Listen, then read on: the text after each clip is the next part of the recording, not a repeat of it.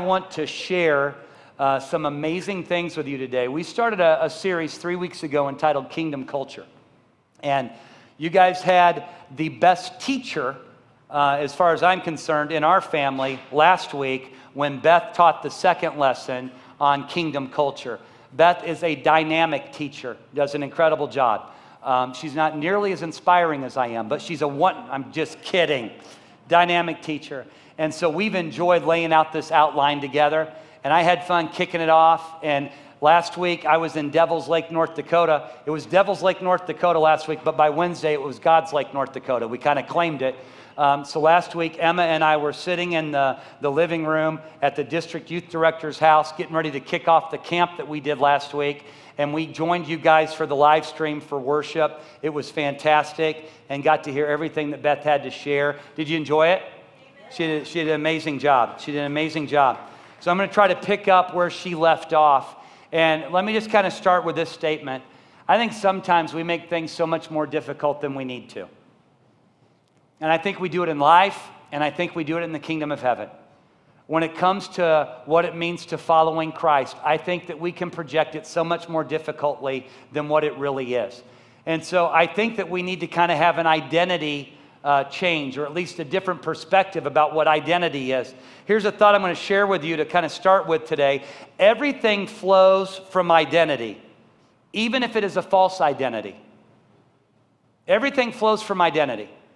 So I would prefer that we would know who we are, that we would know who we are in Christ Jesus, and we would live accordingly. But if we don't know who we are, and we base our belief system about ourselves on a false identity, we will live it out that way. Let me just share one story with you from this past week. And I'll probably refer to a couple of things as the day goes along. But I was speaking a youth camp, district youth camp in Devil's Lake, North Dakota. They had 247 senior high students there, plus all the leaders, so there were over 300 people there. We had an incredible time. And I thought to myself, it's amazing that now that I'm 47, I'm balding, I am so not cool that I get the opportunity of going and speaking to this youth camp, that God would open up this opportunity for me. But I know that He opens up opportunities because we know who we are, and we know what we have to offer. And God showed up in amazing ways at this camp. I want to tell you one special story that took place on Thursday night. I'm getting ready to leave. We spoke to the leaders every morning, and I spoke to the students every evening. And on Thursday night, the altar times have been beautiful. Students were worshiping. People were receiving healing. Signs and wonders of God were happening. It was supernatural stuff, not natural stuff. But it was time for me to slip away, because I was the guest that came in, and I didn't want any of the students looking to me like when he leaves, it leaves. Because how many of you know it's not about me, it's about the kingdom of heaven? So I kind of wanted to slip out and get to the back and let the district youth director take over the kind of the leading of everything at the altar. And as I tried to slip away, this young man goes, Pastor Brad, I'm about halfway back. Pastor Brad, can I talk to you for a minute? I'm like, sure, bud. And so we kind of just slid into a seat right there on the end of the aisle, and he had that feeling of brokenness. He had the feeling of poverty. And the sweater that he had on, it was probably the nicest thing that he had, but it didn't look so good. And things were just kind of rough, and you could feel it, right? And we sat down, and I'm like, hey, man, what's going on? Can we talk? And I'm not going to share his name because it's just way too private. But I do want to tell you what happened. We sat down, and he told me that he was worthless. He told me that he didn't have a value and that he didn't matter. And I said, man, why do you feel that way? What's going on? And he starts sobbing, and he's like, I came to camp last year, and I wanted it to be different when I went home, but everything was the same. Everything was the same, and he's so frustrated. And I'm like, well, what do you mean? What's going on, bud? And he said, my mom, she blames me for everything. And listen, I've heard students say that before, right? Some of you probably even said it at some point in your life. And I've heard students say that before, but this just had a different feel. And I'm like, man, what's home like? I said, are you home a lot? He goes, no, I try not to be home. He said, I try to just sleep at home. I try to stay away as much as I can. I've tried to run away. And He said, Pastor Brad, right before I came to camp, he said, I went over to talk to my aunt and my mom, and I walk up and they're smoking meth right there in front of me, He goes, it's just a mess. It's horrible. He said, my mom walks into the room and she'll tell me I'm worthless, and she'll say every problem that we have in our family is because of you. And I'm just thinking, I've got 2 daughters. And I just can't even process that. I adore my children. I can't even process putting that kind of curse over my children. But I said, hey, can you picture that room where she said these things, or she's expressed this? He goes, yeah, it happens a lot. He goes, it's in my bedroom. I said, can you remember the first time that it happened? He said, yeah, Pastor Brad. He said, I was probably 8 or so. He said, I was sitting on the end of my bed, and she came in and she said, you're worthless, and this family's a mess, and it's because of you. And man, he's just, the tears, he's broken, okay? And I'm thinking to myself, God, how do I help this young man? What I wanted to do was pick him up and bring him home. And as I started telling Beth the story, when I got home, I could see she was like, uh-oh, where are we going here?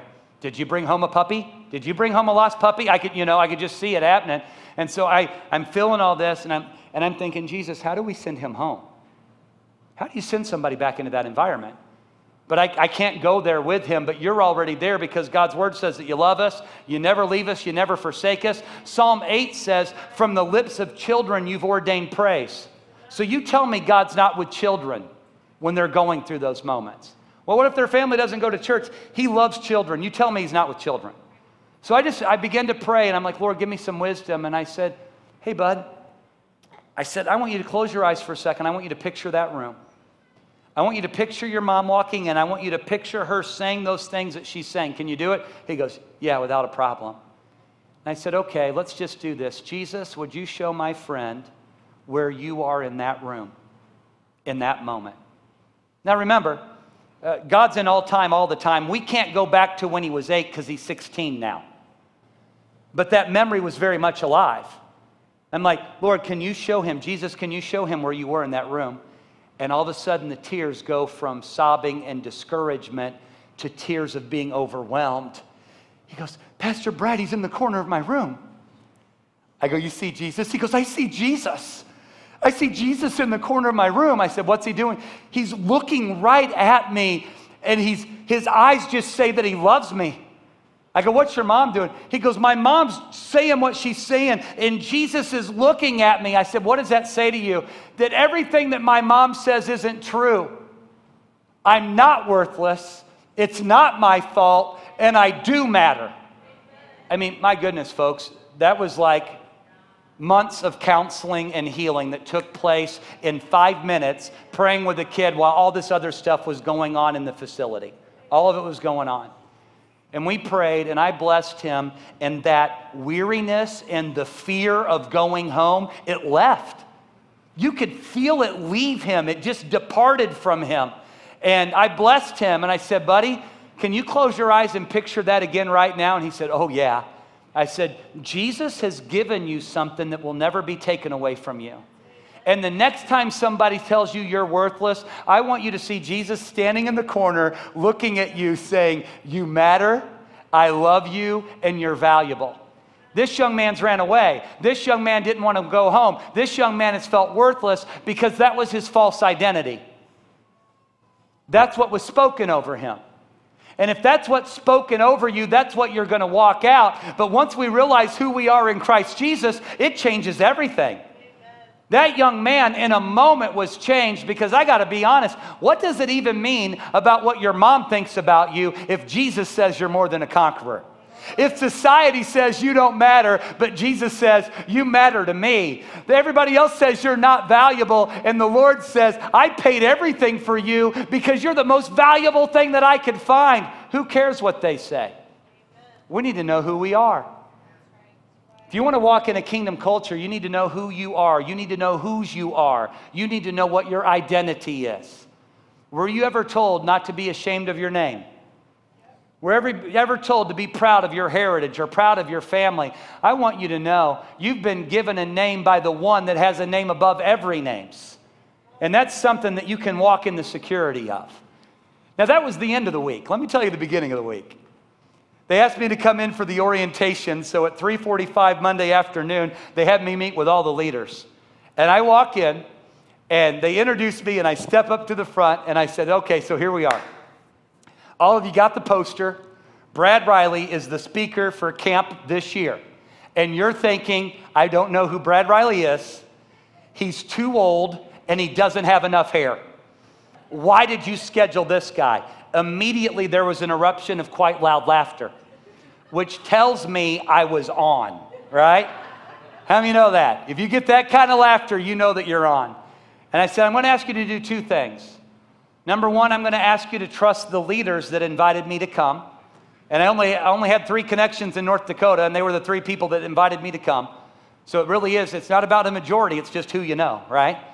I said, trust your leaders, first of all. And secondly, no, I'm not here to impress anybody. I'm not here to promote my ministry. I'm here to see the kingdom of heaven released upon you and upon these students. That's my goal. At the end of the week, I don't even care if they remember my name, as long as they remember that they have the authority of heaven. I said, so it's going to be a fun week. Will you give me the first night? Tell the kids to be pumped and to be ready. Give me one night. The Holy Spirit will show up. We won't have to worry about the rest of the week.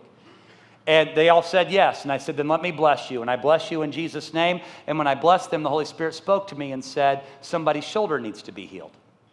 I thought, wow, in an orientation meeting at 3:45? And then I thought, and I don't know how you guys are, I thought, they're going to think he's showing off now.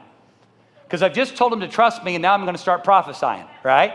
I'm thinking, so I had to go through that little thing in my head, and I'm like, you know what? The Lord just spoke to me that there's a shoulder here that needs to be healed, and I think it's the right shoulder that needs to be healed. He wants to heal you right now, give you full range of motion, and they all kind of start looking around.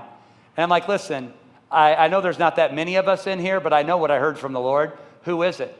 And this gentleman from the back lifts his hand. I said, brother, if you'll just receive the word, you'll be healed right now. I said, lift it all the way up. And he lifted it up and he moved it around. He's like, are you kidding me? He goes, I am completely healed. Well, when that happened, the other gentleman that was right in front of me said, well, my shoulder's bothering me too. Now, isn't it funny how that'll happen? He said, I hurt mine 2 years ago in a snowboarding accident. I said, man, we just bless you to be healed. I said, go ahead and lift it up and be free. And he lifted it up. He got about halfway. He said, it's better. I said, but it's not completely healed. We prayed for another 30 seconds, and it broke, and that thing was completely healed. And it was pretty evident by the smile on his face.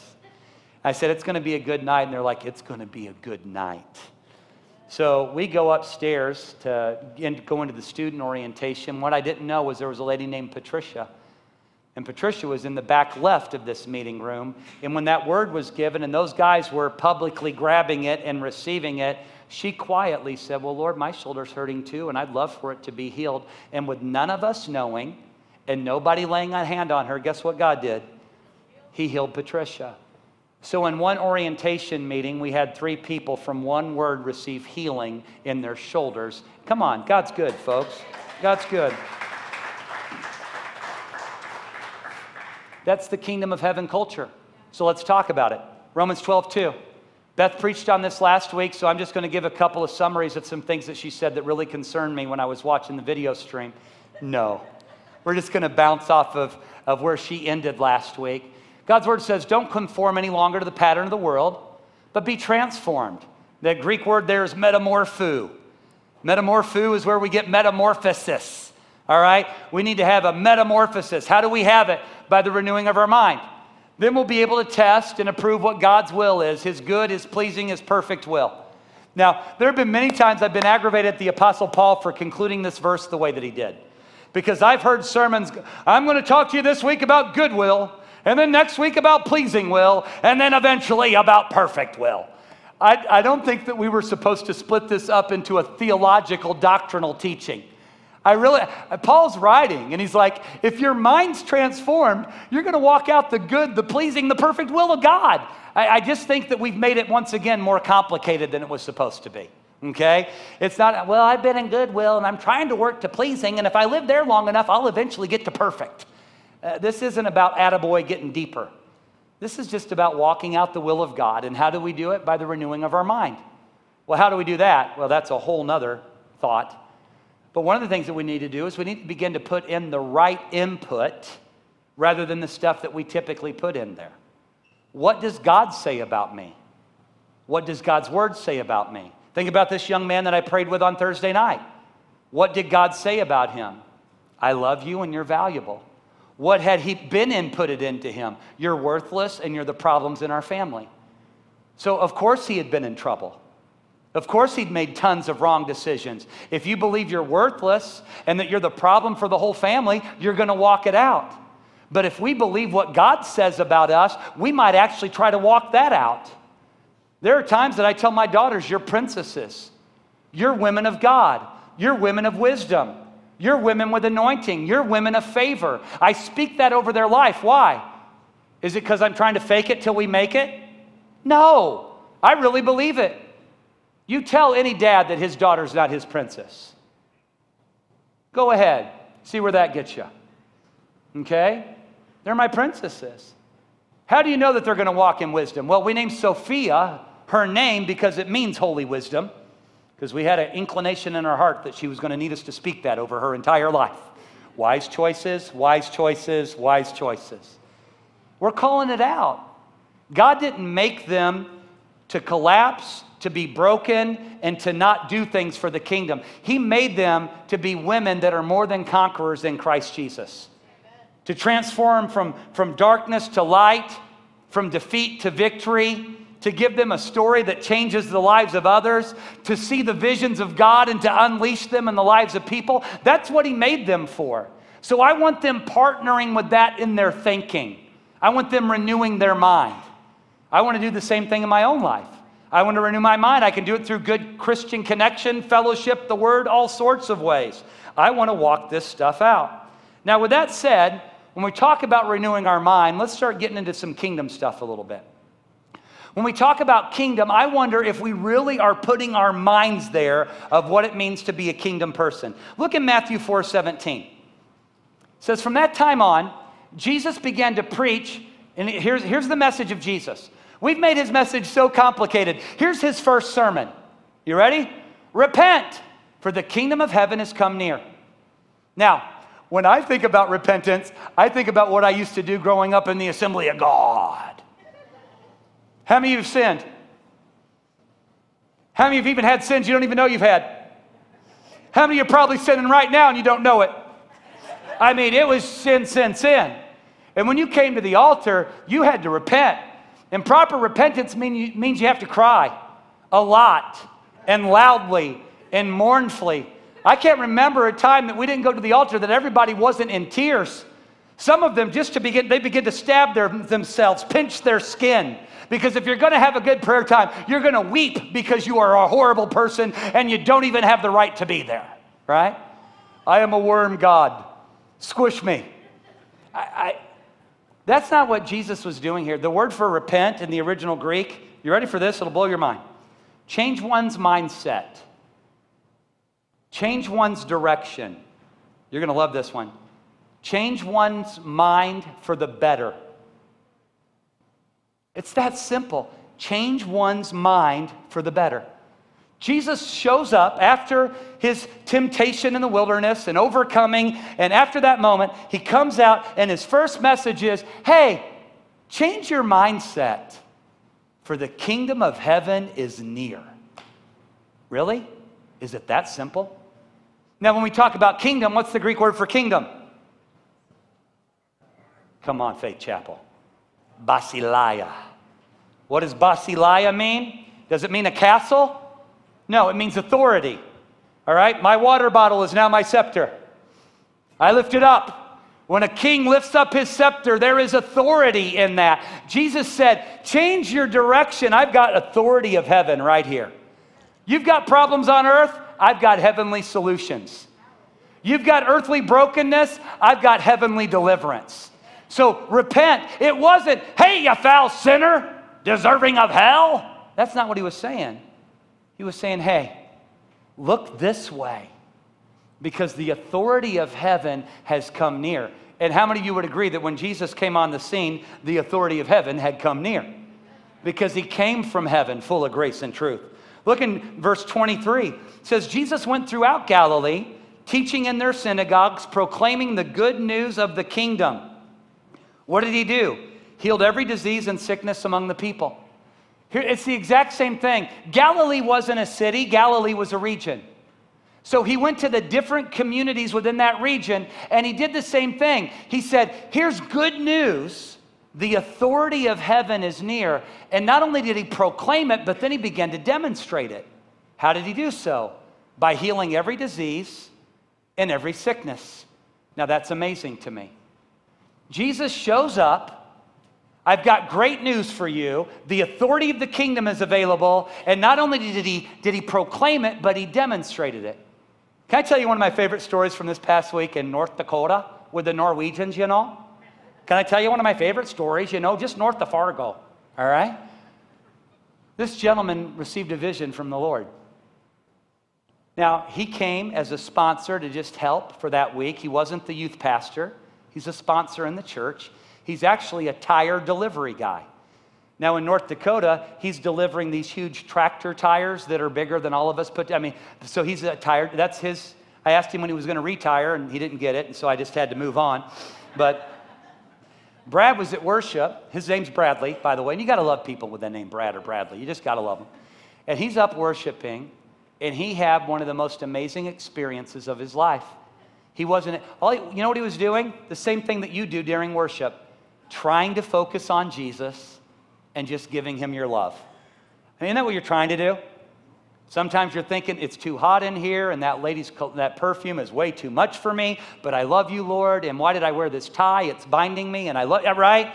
We're trying to focus. He's up front, he's trying to worship, and in his worship, the Lord gave him a vision. And he shared the vision with one of the other leaders who shared it with me, and I had him come and share it with the entire group. In his vision, he saw Jesus on a cross. And while Jesus was on the cross, he saw blood drop from Christ. And when it dropped, it landed on the word epilepsy. And when it hit the word epilepsy, it disappeared. And then he saw another drop of blood come down, and it landed on the word cancer. And when it hit the word cancer, it disappeared. And then he saw one more drop of blood fall down. But guess what it landed on this time? Brad saw it land on his own back. What we didn't know was that 2 years earlier, in a delivery, while he was moving some things, the load shifted right when he was turning, and he wrenched his back, and it had never healed properly. Missed a lot of work. They had done some things, but it was not back to normal. And he sees the blood of Jesus land on his own back, and when he saw it in a vision, he felt warmness go down his back, and he moved. He was instantly healed. No pain at all. No pain at all. Nobody laid hands on him. Nobody prayed for him. It was him seeing what the Lord was doing for him. So he shared it with the entire group. The students went crazy. And then I said, you know what? We've got a word from the Lord.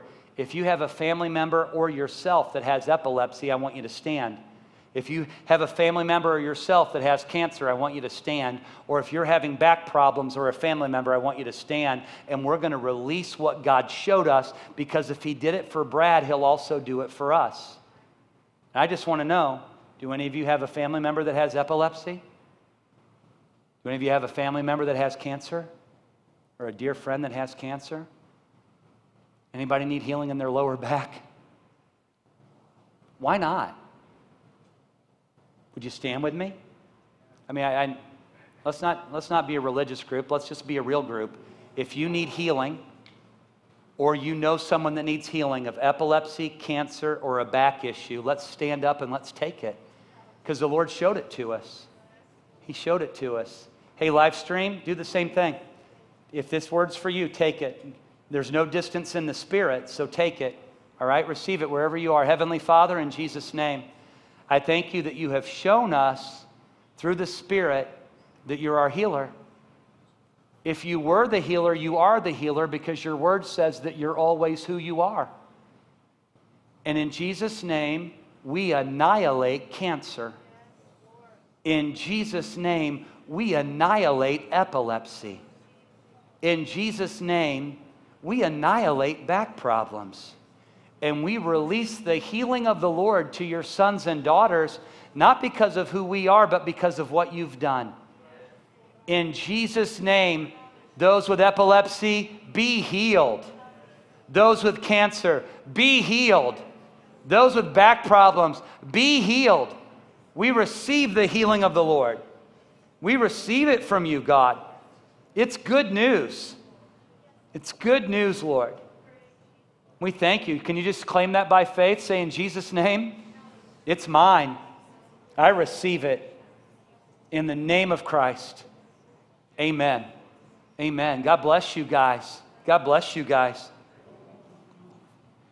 This is good news, isn't it? If you have cancer and the cancer destroyer walks into the room, is that good news?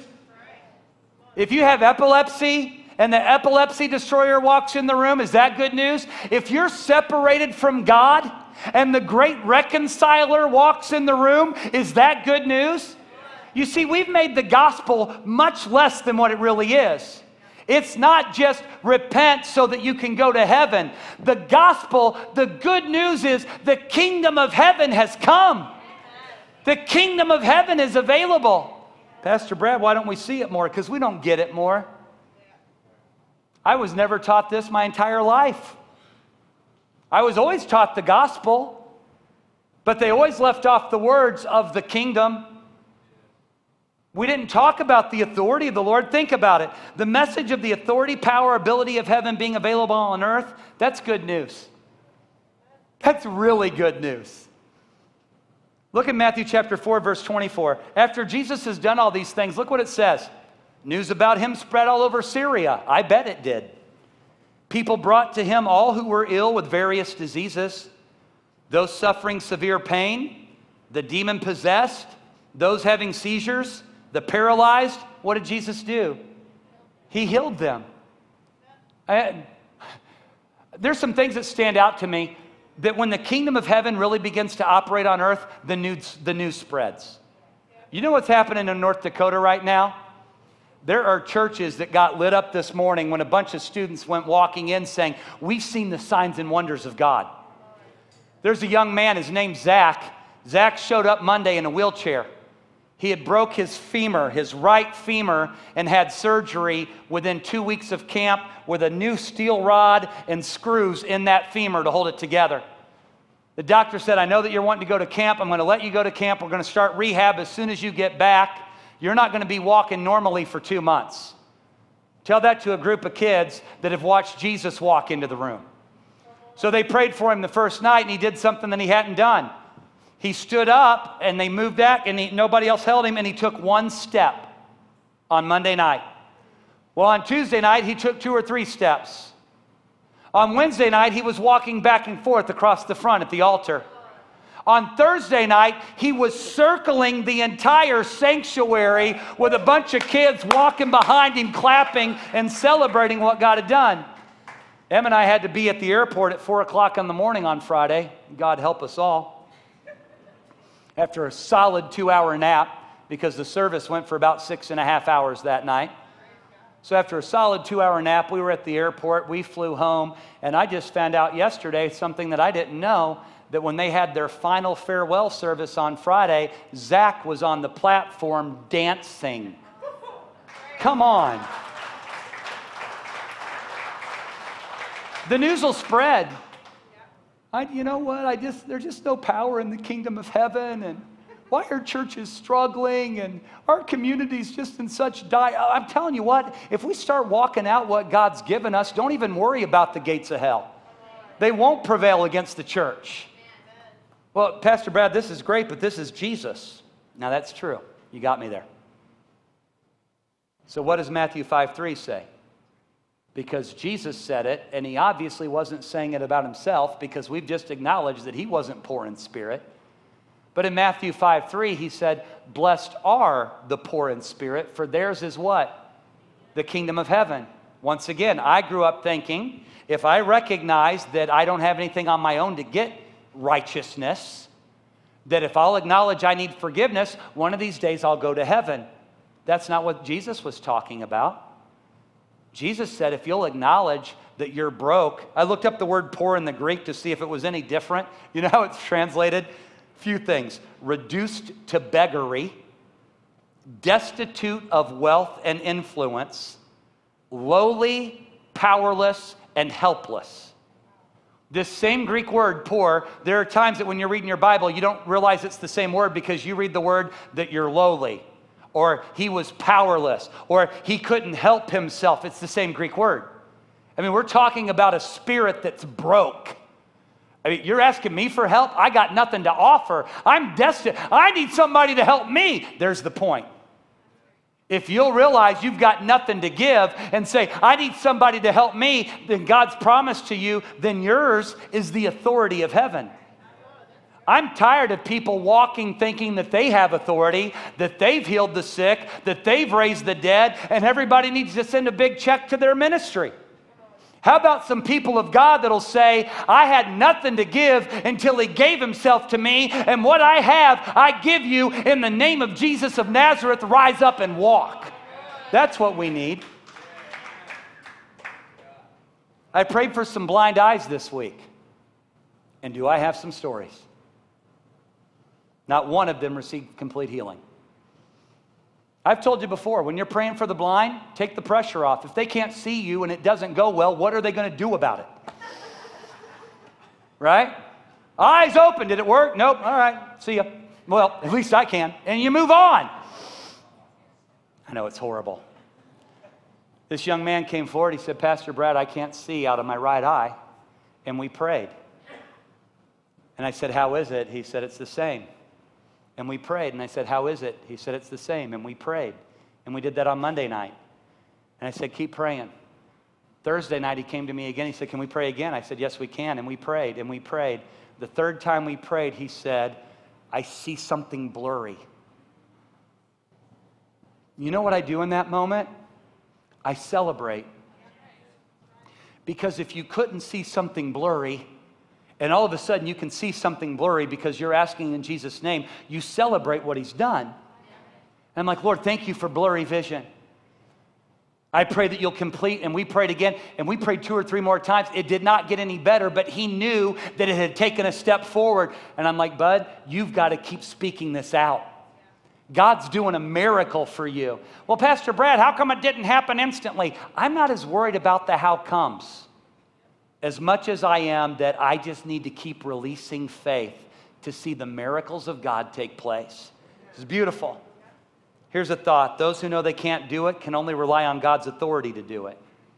So, yeah, Jesus did it, but he also said, blessed are those that are poor in spirit, for they can have it. And then we see the disciples operating in it. Look in Matthew 10, verses 7 to 8. As you go, proclaim this message. What is the message they proclaimed? Here it is, quote, the kingdom of heaven has come near. Have we heard that before today? Wasn't that the first thing that Jesus communicated? The kingdom of heaven has come near. And then he says to them, heal the sick, raise the dead, cleanse those who have leprosy, drive out demons. Freely you've received, freely give. This is pretty remarkable to me. Jesus said, you need to communicate the exact same message that I'm communicating. And by the way, if this was only because Jesus was near, they were in trouble. Because Jesus actually sent them away from him. He said, I'm staying back here for a while. I need a break. Brother needs some water. You guys go to some different towns and do the exact same thing that I've been doing. Well, how can we do it? Because you've received it. And because you've received it, you can give it away. When they came back, guys, they were almost stunned, which shows me they had a hard time believing what he had said. Because they came back and they started giving their reports. Lord, even the demons listened to us in your name. People were healed in your name. He's like, guys, don't even worry about the authority of heaven. That's no big deal. Just keep loving the Father. In other words, he so expected them to walk in it that he was a little surprised, or maybe Jesus isn't surprised about anything, but he acknowledged they shouldn't be surprised that they had. Freely you've received it, freely give it. I remember I was working as a valet. This has been a long time ago, man. I'm going way back. North Central University, okay? I was a valet for Saks Fifth Avenue. And a bunch of us guys, it was a slow night, nobody was there, and we got playing football in the parking lot. And sure enough, one of those guys, his name was Kim. Have you ever heard of the boy named Sue? This was the boy named Kim. Somebody spun to run, and his height was such that when they spun, the elbow just hit him right in the nose. And how many know there's nothing that can bleed like a good nose good nosebleed. And that thing, he fell down on the ramp, about knocked him out. Blood is just pouring out of his nose. And all of a sudden, now all of us are worried that we're going to get in trouble for doing something we shouldn't have been doing. Isn't that the way that it works? While you're doing something you shouldn't be doing, it's no big deal. But then when the consequences happen, it's, oh, we shouldn't have been playing football. But what do? You all walk away and go, well, Kim did it, and just leave him there in a pile of blood.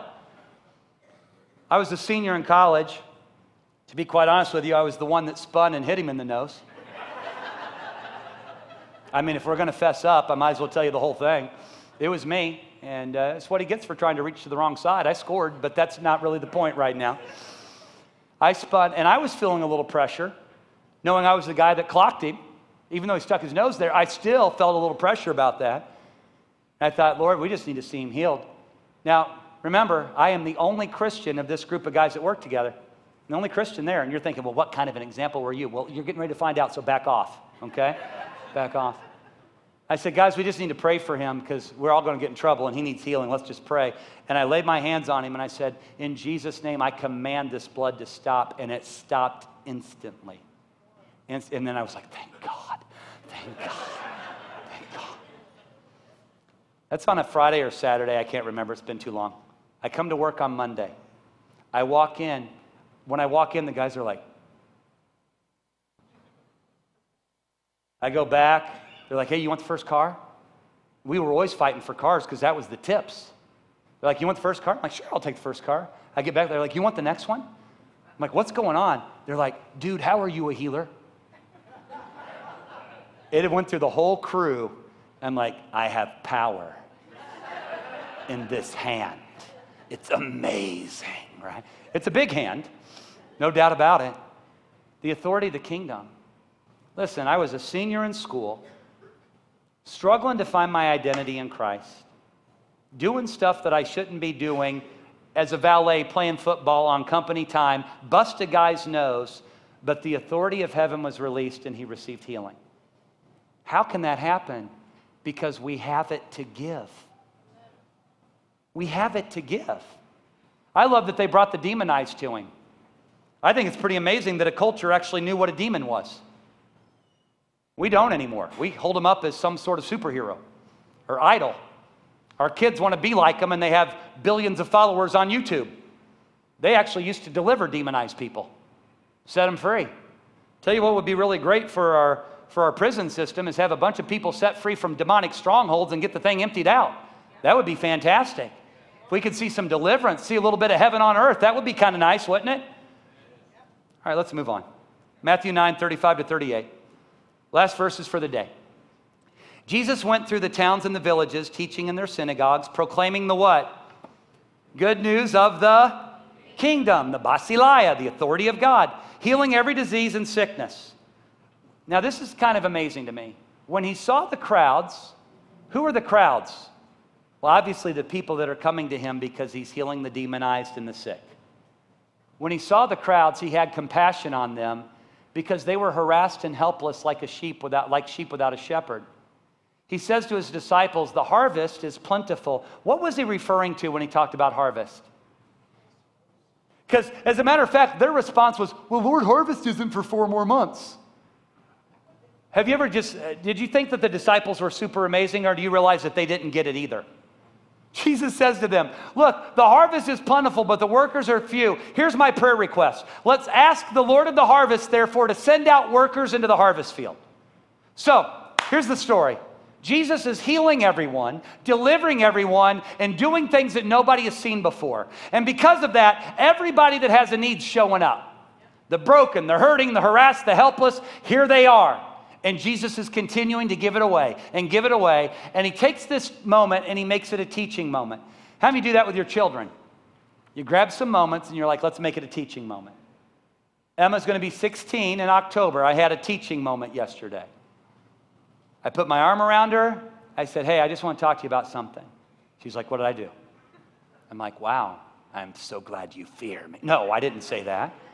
I put my arm around her and I said, sweetheart, in North Dakota, you prophesied. You prayed with people. The Lord would show you visions and you would speak what you were seeing.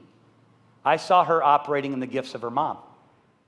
Beth sees visions. Beth gets word pictures when she's praying for people. It blows my mind. God doesn't do that with me most of the time. She'll get word pictures and she'll just say, I'm seeing this. And then people are like, oh my goodness, how did you know? And I watched Emma do it. And I watched my 15-and-a-half-year-old come up and prophesy to the entire camp. It was amazing. And I said, don't take the missions hat off because we're home. Because it's really easy to put a missions hat on for a week of missions, but how about living the mission? If we had some more people among us that said, I'm going to live the mission every day, we could change our community. It really wouldn't take all that long. But here's the problem. Jesus sees them as harassed and helpless. You know what we see them as? Perverts. Or angry people. Or a different color than me. Or completely broken and completely poor and jealous and a fit of rage and a porn addict. And we've got all these labels for people. You know what Jesus says they are? They're harvest. They're harvest. A good farmer knows when the harvest is ready, it's mature, it is time to bring that thing in. And Jesus is saying to us, don't you understand the harvest is ready? There are plenty of people out there that are harassed and helpless, and that's who I want you to bring in. Let me just throw this one out there for the fun of it. I use this at camp, so I'll use it here today. Who is ISIS anyway? Are they our enemy? Kill them, bomb them, send them to hell? Are they a group of people that are so lost, so deceived, so bound that they need the authority of heaven released to their lives? You know why? I think one of the reasons I hear so many stories about Muslims having visions from heaven, I'm sure you guys have heard it. We are connected to so many ministries that we hear the stories of angels appearing to Muslims in the Middle East, Muslims having dreams about Christ and surrendering their lives to Jesus, and groups growing of more and more of them discovering Jesus. You know why Jesus is showing up there so much? Because we're not. Because we hate them. I mean, how can you love somebody that does that? I know you're not going to amen me, but how can you? How can you love people that chop people's heads off? How can you love people that give a 1-year-old daughter over to be married? How can and then somebody takes advantage of an infant? They pay more money to get them younger. How can you love somebody like that? And I look at that and I go, it's exactly what happens to a world where Jesus is kept out. Because when Jesus is kept out, when Jesus is brought in, we don't abuse the children. We don't abuse the women. We don't destroy one another. We find the discovery of life and light and hope and shalom. And with Jesus, everything changes.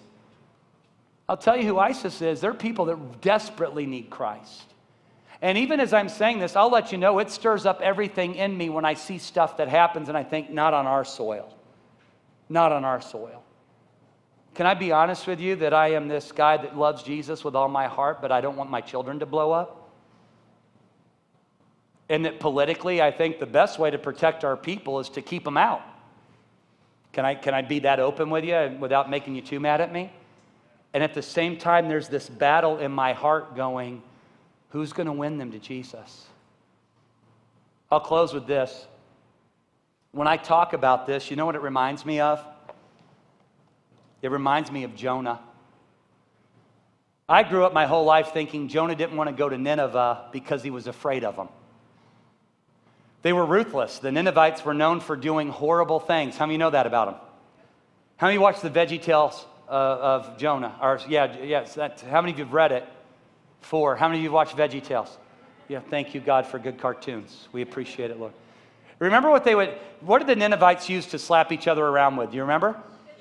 Fish. Somebody said fishes. Are you from Louisiana? I mean, where was that from? Okay, fish. All right, fish.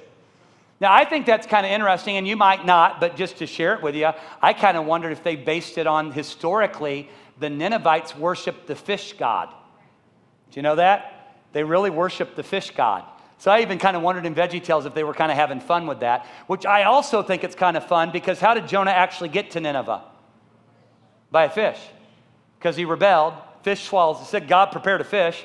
Fish swallows him, pukes him on the shoreline.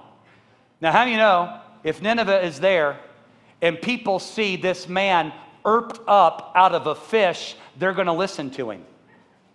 I'm telling you, if you've wondered, how did he have the freedom to walk through Nineveh? It's because a fish puked him on the beach. And it totally prepared their heart to hear what their God had to say. And when this prophet came out of the fish, he said, you better repent and turn from your wicked ways or this city's going to be destroyed. And what did the Ninevites do? They were the worst people of the day. They did things that I won't even mention from the platform. They were the worst people of the day. You know what happened in Nineveh? The king put on sackcloth and he said, we've got to repent. Maybe God will be merciful. And the entire city repented. They didn't eat. They didn't drink. They fasted. God, forgive us. And the end of the story, Jonah's sitting on the hillside. And Jonah is mad. And I thought, well, he's mad because that little plant that grew up to protect him from the sun died. That's not why he was mad. You know what he said? These are his words. He says this to God. Isn't this what I said to you when I was still in Israel? I knew that you would forgive them if they repented. Why was Jonah mad? Because he wanted them to die. He wanted them to die. And I think we all go through that internally.